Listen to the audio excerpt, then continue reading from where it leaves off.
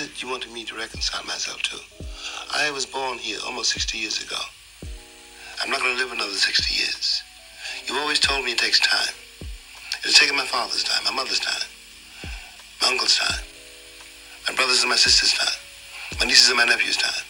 How much time do you want for your progress? Hey, y'all. This is Liberated Love Notes, the podcast on Living Corporate Network, hosted by yours truly, Brittany Janae, creator of Liberated Love Notes, critical self-reflections and affirmations for the culture.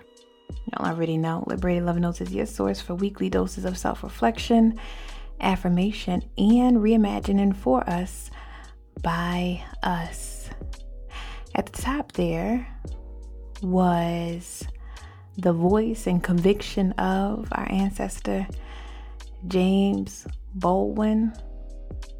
I gotta say, I appreciated the conviction in Uncle Jimmy's voice as he shares the absurdity of requests for more time, right? I think there's something to be said about, and I'm going to just name it wicked, right? The wicked asks for more time and patience that white institutions often expect of Black people. You know what? If I'm being honest, it ain't always, if I'm keeping it all the way real, it ain't always white institutions, but that's another love note for another day. But on the heels of Juneteenth, right? I think this liberated love note and episode is timely. You know, when I think about Juneteenth with recognition of its historical significance, Black folks, right, in Galveston, Texas, literally were manipulated out of their inherent freedom owed to them, our ancestors, right? Freedom promised to them, freedom that was taken away from them, freedom delayed for 3 years, 89 years if we want to make it retroactive. I imagine that does something to the psyche, to our psyche, right? We talk about the body remembering, right? I imagine that does something to our psyche, feeling as though we must always wait for change. Feeling as though we must be patient with our demands. Feeling as though we must extend grace and honor, what folks like to refer to as, the journey. I imagine it must have done something to our psyche that we start to expect the bare minimum, that we not require or even expect much of a lot of these institutions because, quote unquote, change takes time. We experience this today, whether, I think about the systemic and structural level or legislative level, right? Whether it's delays in legislation that center our inherent rights and needs and well-being, humanity, our protection, delays in stuff like the anti-lynching bills and voting rights bills and all the calls for reparations, the wiping out of student loan debt, community oversights of police. We are asked to wait and be patient. I think about how this shows up in the workplace, y'all.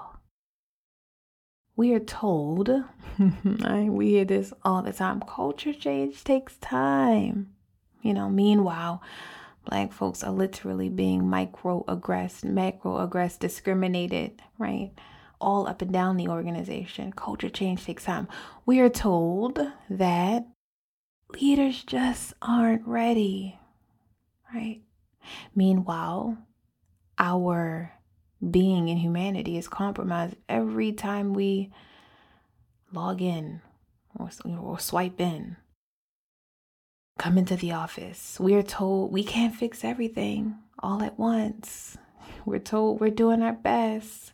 We're told equity and justice work is a journey. It gets under my skin sometimes how journey has been weaponized, right? Expectations around time has been weaponized. We're told to be patient. We are told, well, at least you got a job. And that's draining, right? It's draining and it's low-key frightening. Like, it's frightening because there seems to be a sense of urgency about everything else but the humanity and preservation and centering of Black life. And so today, right, recognizing all of that as very trifling reality, I just want to name and affirm that we are deserving of way more than requests for more time. Our time is sacred. Our time is sacred and our own. We don't have to feel bad about leveling up our expectations of the institutions we are part of or seek to join, because our time is sacred and our own. We don't have to feel bad or even feel timid about holding leaders and institutions accountable. Our time in those spaces is sacred and our own, right? Our time is sacred and our own, and we don't owe any more of it, any more of our time, as Uncle Jimmy said, to anybody. And so that said, right, if you are a Black person in a space where, you are overwhelmed by the lack of progress, right? And it's beginning to take an emotional and physical and mental toll on you, I just want to affirm that it is absolutely okay for you to set up a boundary in service of yourself, right? It is absolutely okay to remove yourself from situations and from people and from environments where you feel like they are not doing the work fast enough. Our time is sacred and our own. Furthermore, I think we really just need to, interrupt, right, narratives, right? We shouldn't allow or suggest narratives that stigmatize setting boundaries. Like when we see our brothers and sisters and siblings setting boundaries and removing ourselves from environments that are not doing the work quick enough, we don't stigmatize that.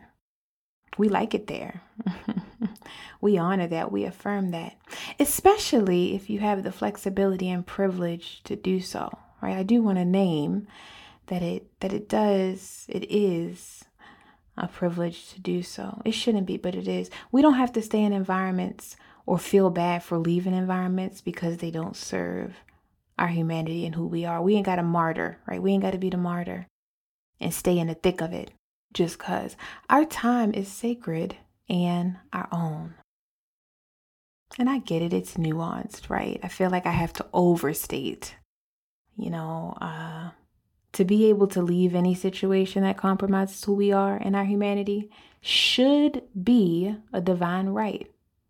I want to overstate that. It should be a divine right. Capitalism and white supremacy and bills and all the things make it hella hard. It should be a divine right, though. It is our divine right to leave spaces that are toxic, to leave people that are toxic, to set up boundaries in between ourselves and spaces that do not serve us. Our time is sacred and our own. That being said, I do want to name that when I suggest that our time is sacred and our own, I'm also referring to that in the meantime, time, recognizing that, everybody can't jump ship immediately, right? And so maybe you ain't at the time that makes sense for you to jump ship, whatever environment you're in. I think there is still something sacred about that in the meantime time, right? And so I just wonder, How can you honor the sacredness of your time in the meantime time in other ways? How can you honor in the meantime, maybe you can't jump ship. How can you honor the sacredness of your time in other ways? In the meantime, in what ways can you tap into? In what ways can I tap into sources of joy, community, right? In what ways can I tap into? Can you tap into development and enrichment? In what ways can you tap into those sources, using that in the meantime time to serve you? Because that in the meantime time is just as sacred. Our time is sacred and our own. I got a liberated love note for that. And when I say liberated love note, y'all, you should know by now that liberated love notes originated as an affirmation card and self-reflection deck, really intended to expand our critical consciousness. And so if you listening and haven't gotten yours, by the way, please do so over on the site. But anyway, I got a liberated love note that I'm going to pull that gets at this, that I want to affirm and leave y'all with as you head into the week. And it reads a little something like this. I am mindful enough to recognize that change takes time. However, I do not need to bear the burden of waiting. I'm going to read that again. I am mindful enough, like we get it, right? I am mindful enough to recognize that change takes time. And I do not need to bear the burden of waiting. I do not feel compelled to stay in environments, nor do I feel bad for leaving environments that do not serve my humanity and who I am.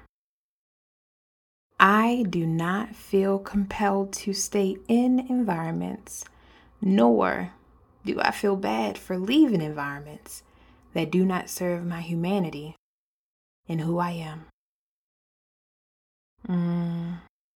I hope y'all internalize that. I hope y'all feel that. I hope y'all go into this week knowing that our time, your time, is sacred and your own. Peace, y'all.